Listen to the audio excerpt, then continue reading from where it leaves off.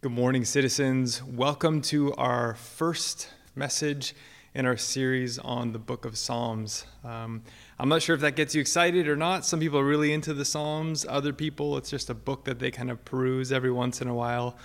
But Martin Luther actually said that the Psalms are like a little Bible, or they're a summary of the Old Testament. They are the place where believers, Christians, have gone to over the centuries and over the millennia, and they are the book that have given believers hope in the midst of all kinds of circumstances. Now, I don't know about you, but I don't often think of art and the Bible coming together. Okay, art is this creative exercise of making something, like a sculpture or a painting, or, there's all kinds of things that are made from the creative minds of people, and it draws out this appreciation and a love for the beauty of it. But also, if you look at the definition of art, it also brings an emotional power to it. There's some sort of reason, sometimes you can't even articulate why a piece of music or a work of art will just move you and it'll cause you to do something.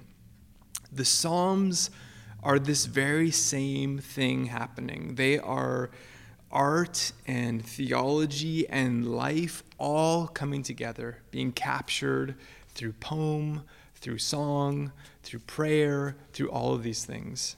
C.S. Lewis puts it this way: the Psalms are poems, and poems intended to be sung, not doctrinal treatises or even sermons. Okay, so what I'm going to try to do today, C.S. Lewis would say, is not even the purpose of the Psalms. They are not these explanations. They are just poetry, and they are experience. Now, for most of us who come from the Protestant tradition, the Reformation, we find beauty in the gospel. And I agree, the gospel is a beautiful thing. This amazing story of, God redeeming, God making a way for sinful people like us to be in right relationship with him. This is the good news of the gospel, and it's a beautiful thing. But we've tended to think about justification and redemption, all these words that we have to explain, and we study and we understand them, and that tends to be where our Christian history comes from. And maybe even culturally, you've come from people or a family that are more kind of analytical, or they're maybe less feeling driven. I know if I think of my own experience, me as a person, my natural default is not to want to go towards like feelings oriented things. Okay, that is just not the way I'm wired. That is not the way I'm leaning. It might be, family of origin stuff. It might be my own cultural background. It could be all kinds of things. But it's not my default way to go towards like a feelings kind of a orientation. Okay, so for me, even the Psalms have been a book that I have not like really been drawn into in my life. I'm more like, let's think about what I would think like the deeper things in Scripture. Let's go through Romans. Let's go through Galatians, right? Let's go through all these heavy books that talk about theology and explain theology. Psalms, I don't know, feelings. Maybe I would even categorize them as like, they're just like, when I don't have something to read, I'm going to go to the Psalms. But I'm growing in my appreciation for this amazing experience of knowing and feeling God through the Scriptures and through the Psalms specifically. A few years ago, we went on a trip to Ottawa, and I can't remember if I told this story here or somewhere else, but one of the things we really wanted to see in Ottawa was the Mint, this place where they make the money, the coins. They make all kinds of coins there, and so it was a fantastic tour.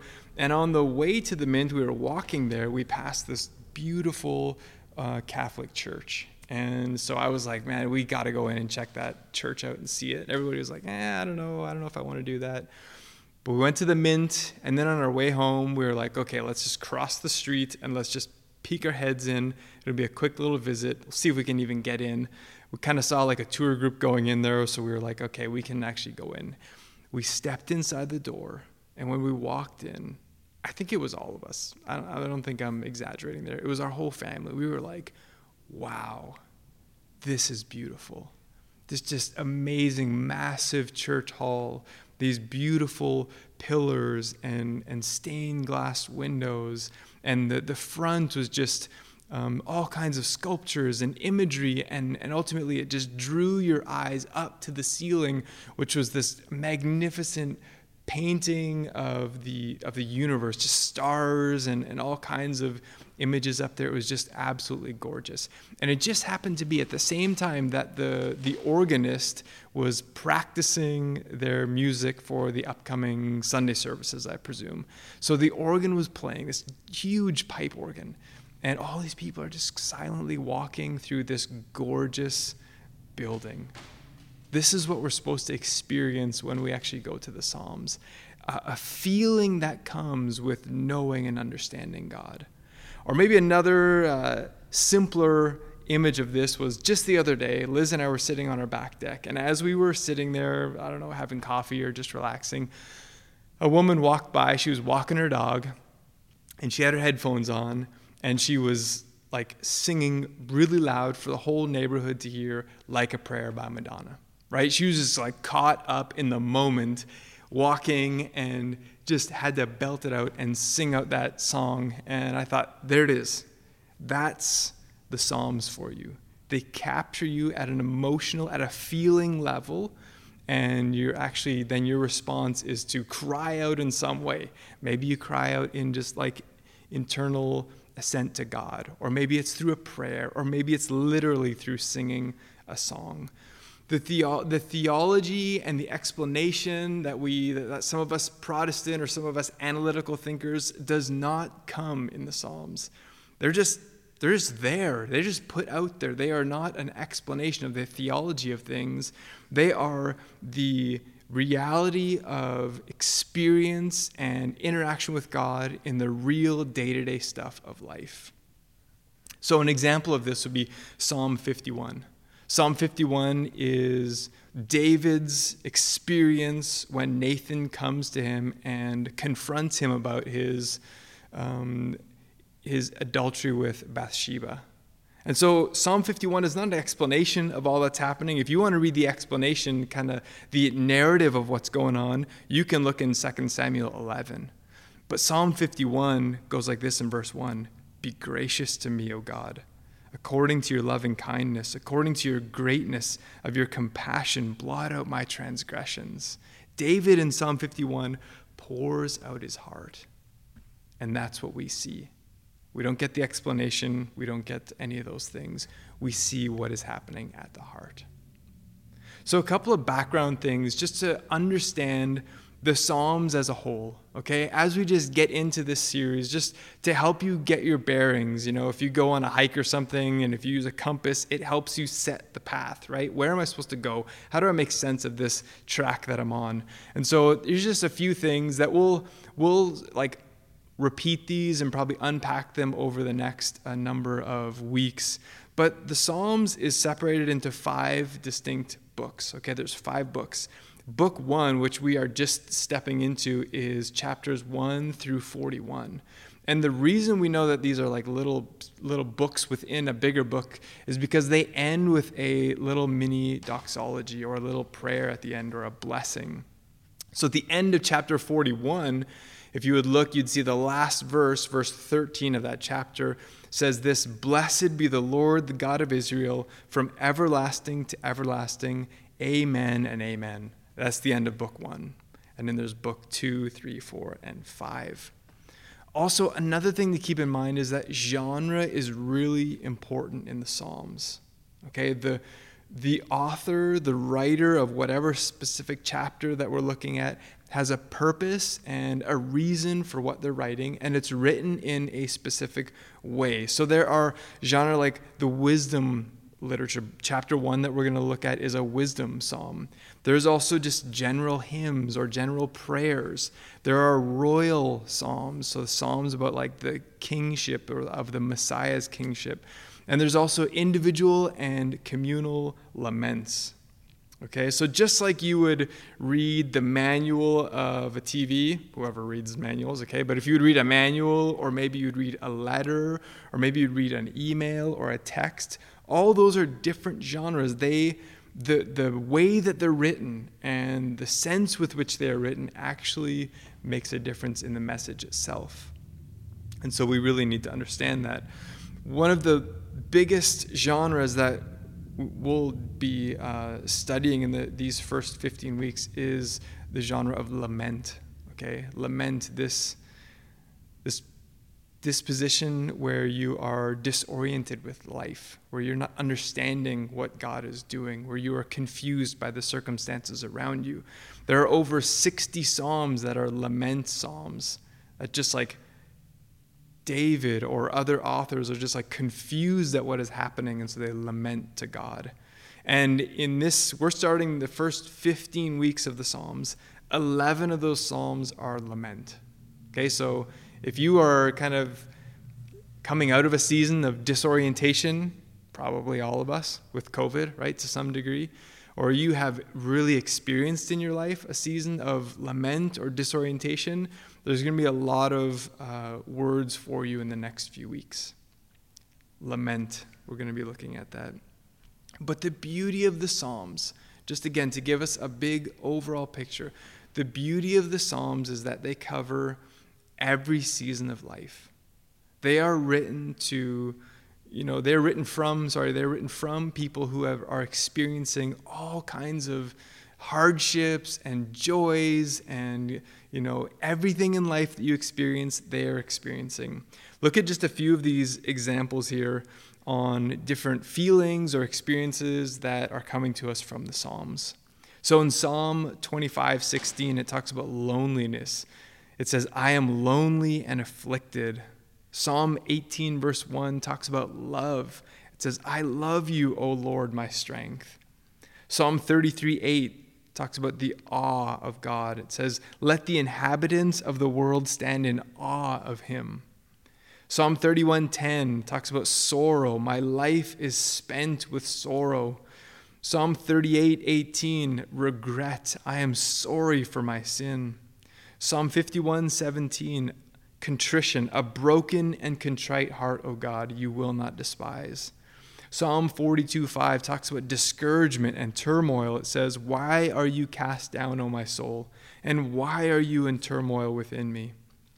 Psalm 21:1 talks about exaltation. It says, in your salvation, how greatly he exalts.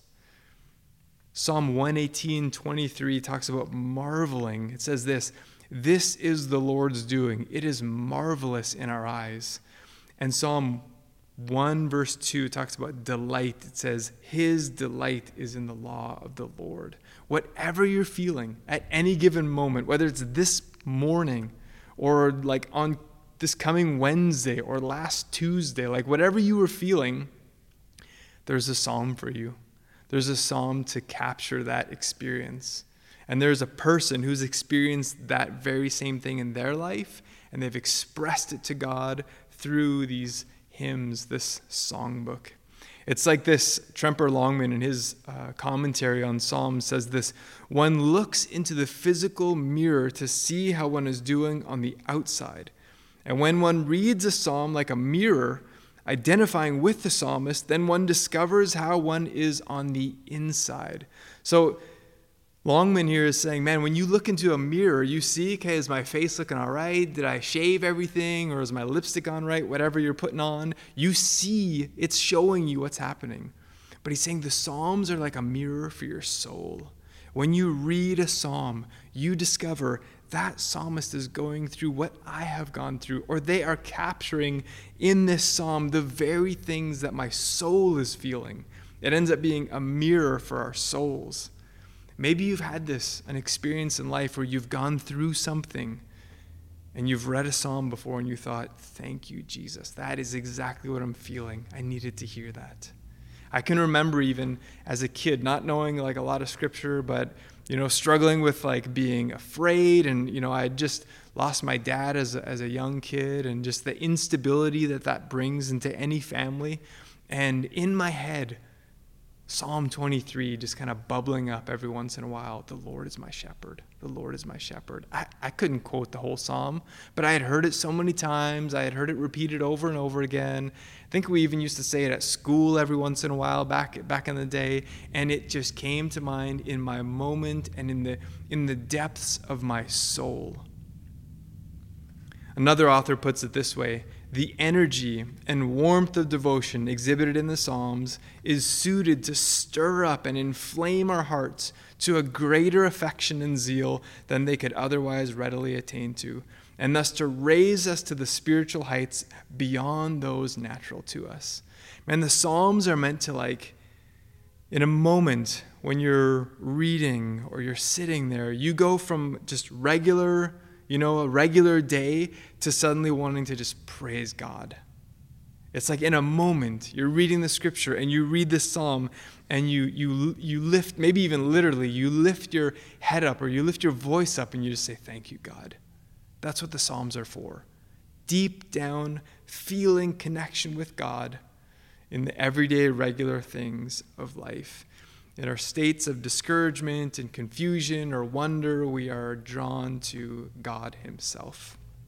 So this morning, just for the last little half of our message here, let's look at Psalm 1, this first psalm that really is an introduction to not only book 1, your Bible might, for a heading, it might say book 1, the way of the righteous and the wicked, but it's also meant to be an intro to all 150 chapters, the whole book itself.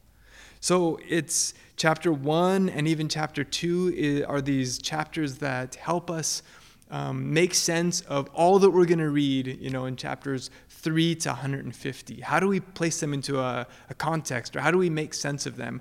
That's what Psalm 1 is for. And it starts by contrasting the blessed and the wicked. Look at chapter 1, verse 1. It says this: "Blessed is the man who walks not in the counsel of the wicked, nor stands in the way of sinners." And then you'll see that throughout. In verse 4 also it talks about the wicked. Verse 5, "Therefore the wicked will not stand in the judgment."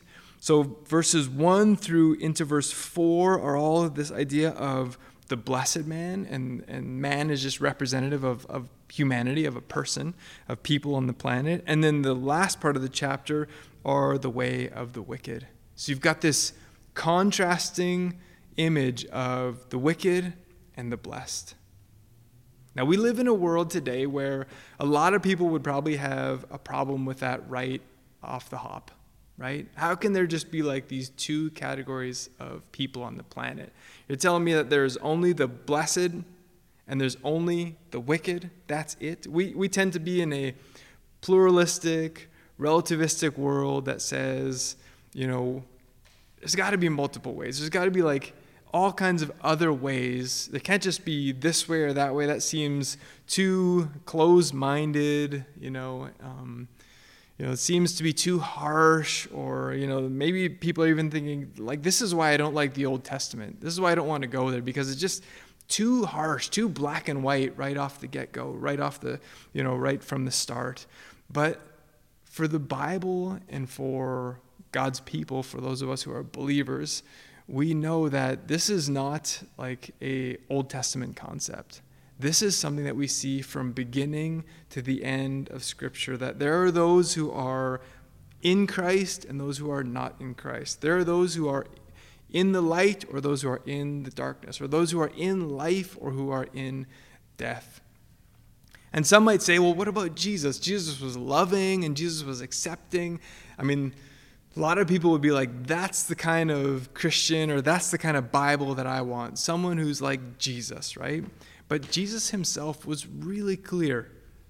Though he loved and accepted everybody into his midst, there's no question about that. He would take sinner, saint, everybody could come into his midst. Old, young, religious, non-religious, everybody was welcome. Jesus was also clear that there were two types of people in this world, those who knew God and those who did not know God. He says this, enter through the narrow gate. For wide is the gate and broad is the road that leads to destruction, and many enter through it. But small is the gate and narrow the road that leads to life, and only a few find it. Man, Jesus says there are two ways here to go. There's this road, there's this journey, and the road that leads, to destruction is super wide. There's a lot of people there. But the road that leads to blessing, the road that leads to God himself is narrow. And there are two roads going in different directions. And the reason why this is such a hard truth for us to grasp a hold of and for us to take in is because we know people. They might be coworkers, they might be neighbors. They are like kind people, nice people. They're people that we're like, man, I could spend a lot of time with these people. They are like fantastic people, but they don't know God, or maybe even they don't want to have anything to do with God. They reject God. So here we're faced right from the beginning in Psalm 1 with this contrast, the wicked and the blessed. And listen, this is not meant to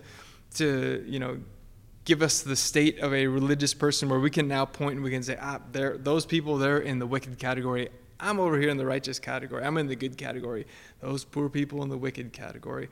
No, all of us are or were in the wicked category. The only reason that we can put ourselves in the category of blessed is because of the grace of God. It's nothing that we have done. It's no group that we've been a part of. We weren't the smartest. We didn't figure this out. It was God's grace alone. So the way of the blessed and the way of the wicked is pictured here. The image that we get is this image of a pathway or a journey in life. Okay, so if you've ever seen like the movie like Forrest Gump, or something like this movie that kind of shows the journey of one person's life, that's what we're like supposed to be thinking in our minds as we read this first psalm. And it's not an image that is foreign to the New Testament either. Ephesians 5 talks about this. It talks about walking in love. And then in verse 15 it says, look carefully then how you walk, not as unwise, but as wise. So this image of us walking in the way of the blessed, walking in the way of life, is an image that is supposed to just help us understand this is what it means to live life. Like as the years go by, it's like a journey, and we are constantly faced with, are we going to go this way or are we going to go that way? And so our calling here in chapter 1, verse 1, is to enter into this blessing. And that word blessed actually means enter into this happiness. Your translation may actually say that. Enter into this happiness. And as we do that, as we enter into this discipline of entrance into happiness, we will find two things that come as a result of that. There's two things that are the result of entering into this discipline of the way of the blessed man, okay? And the first one is this, that we delight in God versus becoming a scoffer. Delight over scoffing. Look again at verse 1. It says, whoever walks not in the counsel of the wicked, nor stands in the way of sinners, nor sits in the seat of scoffers, but his delight is in the law of the Lord, and on his law he meditates day and night. So we are first told what not to do, okay? We're told, don't do this. Don't walk in the counsel of the wicked. Don't stand in the way of sinners, and don't sit in the seat of scoffers. And each of those words is kind of an intensification, okay? So to walk and then to stand and then to sit, the image there is ultimately that you're starting to get into like being with people who are of, the wicked mindset, and then slowly you're getting to the point where you're like sitting in their midst. And the author starts by saying, don't do that. Don't find yourself in that place where the influence of, the way that is not righteous, the way that is not blessed, that influence becomes so profound that you're actually sitting in the midst there. You are actually taking part in it. Rather than that, our calling is to meditate on the law. So rather than finding ourselves at the seat of scoffers, our calling is to meditate on the law of God, which really is meant to be the Word of God in its totality. Okay, the Word of God itself. We're to take it in. So in contrast to sitting at the seat of scoffers, we are called to meditate on the law, to meditate on the Word of God, to think about it, to get it into our minds, to get it into our hearts, and to really let it soak in.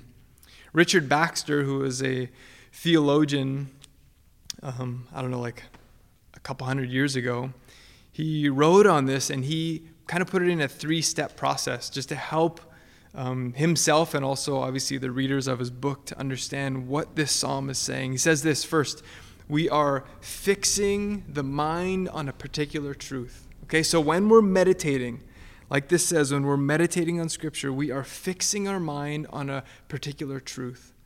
And then secondly, we are speaking to our own heart about that truth. So we read a truth, and then we speak to our own hearts. And in the result then is a third thing. The result is a nearness to God. So we fix our mind on a particular truth. We speak to our own heart about that truth. And then the result is a nearness of God. So I don't know what that looks like for you. For me, it looks like I get up, not super early, get up, let's say 7 o'clock. I usually put on coffee first thing. Let that coffee finish up. I'll grab the coffee and then I'll pick up my Bible and I'll just do some reading. And again, I'm following this similar pattern. I just want to see, God, what do you want to show me today? And the other week I was reading through the book of 1 Samuel and reading through the different stories, and I came across this story where Saul was being called to be king of the nation of Israel. And it said this in 1 Samuel 10:9, when he turned his back to leave Samuel, God gave him another heart, and all these signs came to pass that day. And that little phrase, God gave him another heart, just like blew up. It just like came like, I was like, that is what I want. I want a heart that is new, that is like dedicated to God, that is on fire for what God is doing around me. I want that for my family as well. I want them to like experience and know God. I want that for our church as well, Citizens Church. And in that moment, that was just like a little gift from God, from His Word. That is what Baxter is talking about. Taking time to take in a particular truth, to think about it, and feel and experience the nearness of God. But I got to tell you, I have had plenty of seasons and long seasons of life where I just have had no experience or knowledge of what I just explained to you. No nearness at all to God. It was either because I wasn't even reading the Bible, right? Going weeks at a time, not reading anything from Scripture, or just not experiencing the nearness of God because maybe it was a task that I was doing, or maybe I was just doing it quickly, or just wasn't focused. Whatever it wasn't a reality for me.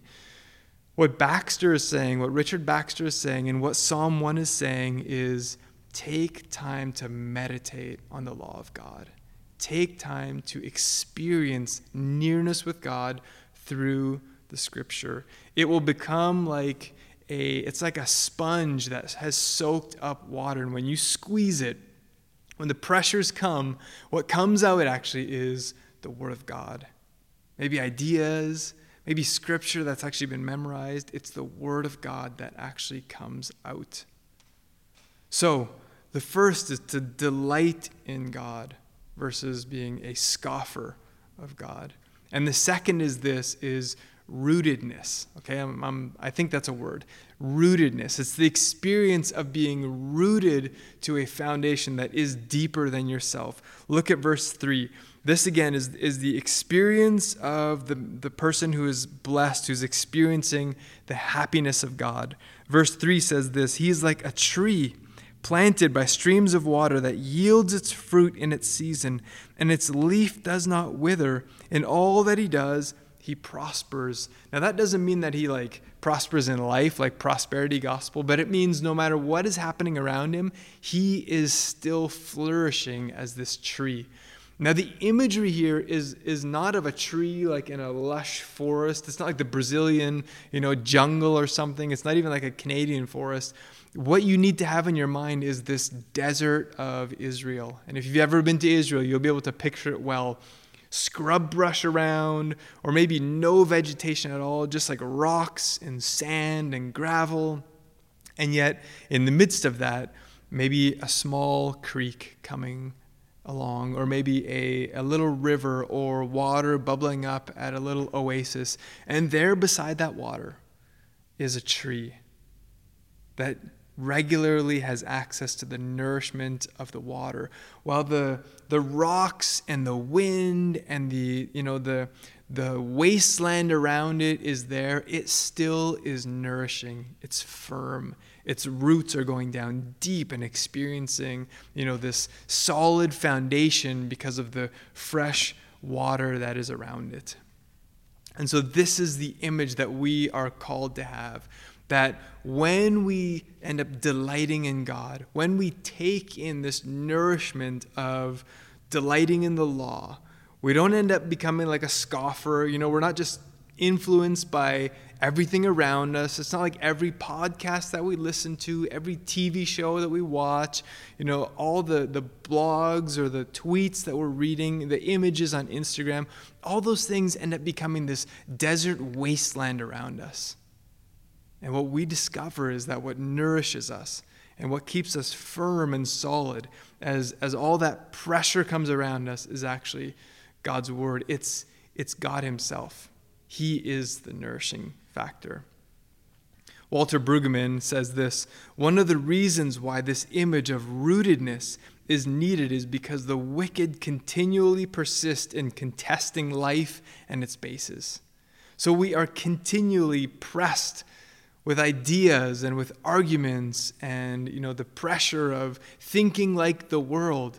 And that pressure is like a pressure against these trees that are next to a river, that imagery. And we are called to remain rooted, not because we're so good at it. A tree doesn't sit there and kind of walk around, and find the best place to be rooted. It's there. The tree is rooted. It's planted. What's feeding it actually is the water itself. So delighting in God's word over scoffing and experiencing the solid foundation of rootedness because of God's goodness toward us. Just in conclusion here, everything in Scripture finds its fulfillment in Jesus. And we've talked about this before, how in Luke chapter 24, after Jesus is resurrected, he ties the whole of Scriptures together, especially for the disciples. He's explaining everything. In Luke 24:44, it says this: "These are my words that I spoke to you while I was still with you, that everything written about me, that's Jesus, everything written about Jesus in the law of Moses and the prophets and the Psalms must be fulfilled." So everything in Scripture, the Psalms that we're reading, the Old Testament, everything is captured in the person of Jesus. And then it says that Jesus was with them for 40 days, explaining all these things and making, helping them understand all the totality of who he was and how it was captured throughout Scripture. And no doubt he would have told stories even again about his ministry. He would have said, hey, remember this experience? Remember me at the well with the woman who was there getting water, and she was experiencing this life-changing moment. And remember, you disciples, you really struggled with that. In John chapter 4, there's this experience of Jesus with the woman at the well, and it says this in John chapter 4, verse 13. And maybe Jesus would have explained this story to the disciples again to help them understand how the Psalms were actually fulfilled in Jesus. John 4:13 says this. This is what Jesus said: "Everyone who drinks this water will be thirsty again, but whoever drinks the water that I give them will never thirst. Indeed, the water that I give them will become in them a spring of water welling up to eternal life." The woman said to him, "Sir, give me this water so that I won't get thirsty and have to keep coming here to draw water." That water that we see here that allows this tree to have this firm foundation, allows the life of the blessed man to actually exist, is actually Jesus himself. And so our calling today, as we just think briefly here about Psalm chapter 1, is to enter into the life of the man or the woman who is happy, who is blessed, who is resourced, who's tapped into the source of life, which is Jesus himself. So our happiness is found in a person and in the living water that keeps us firm and helps us stay firmly planted in the midst of every single circumstance of life. Let's pray together. Jesus, thank you for the truth of who you are. Thank you for revealing yourself to us through the Psalms. And Lord, as we look at the Psalms over the next 15 weeks here, God, I pray that we would experience a closeness with you that maybe we have never experienced before. Jesus, would you help us understand that you are in all of these things? You are the source of our life. You are the thing that will help us stay firm. And it's in your name that we pray. Amen.